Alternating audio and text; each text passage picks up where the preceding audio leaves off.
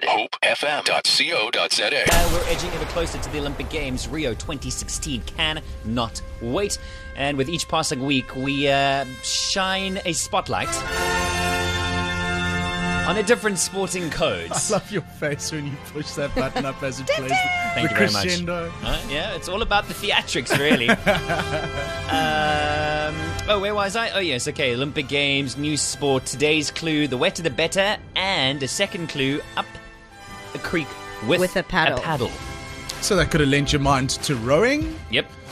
It could have lent your mind to canoeing. Yep. It could have lent your mind to kayaking. And where exactly should our mind have fallen? Lent. If your mind lent into canoe slalom, Yeah. which is what I was looking for, you'd be correct, Jerry. What does slalom mean? Slalom means going down a hill, Okay. but essentially downstream in this particular case. Right. Russell, well done. Nicely played. Thank you very much for getting involved on Twitter. But again, there's also two differences here. There's canoe and kayak. Okay. I will reveal what the differences are. Just Good. a little bit of an outline. 30 days to go, ladies and gentlemen. Is that all? 30 days, less than a month. Nice. By the time you get paid again, we'll be watching the Olympics. The Olympic Games will be on before Oscar gets out.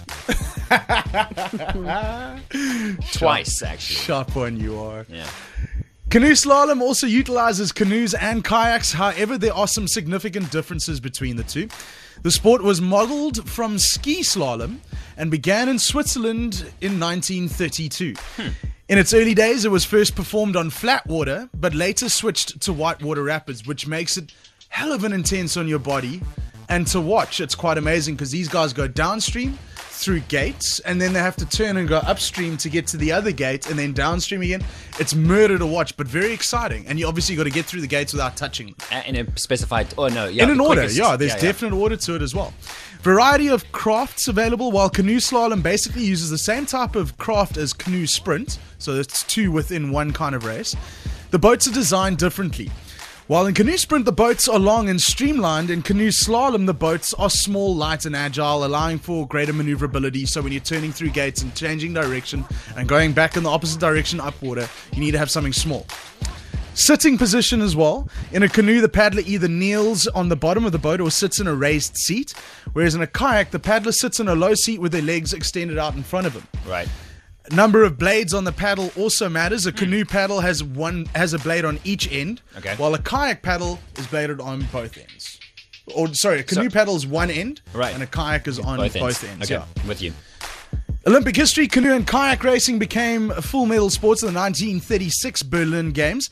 However, the events were initially limited to canoe sprint until canoe slalom made its debut in the 1972 Munich Games. Slalom racing was not competed again at the Olympics until the 1992 Barcelona Games. And canoe slalom races compete in 4 events, 3 for men, 1 for women, over the same course. So they use the same river every single time.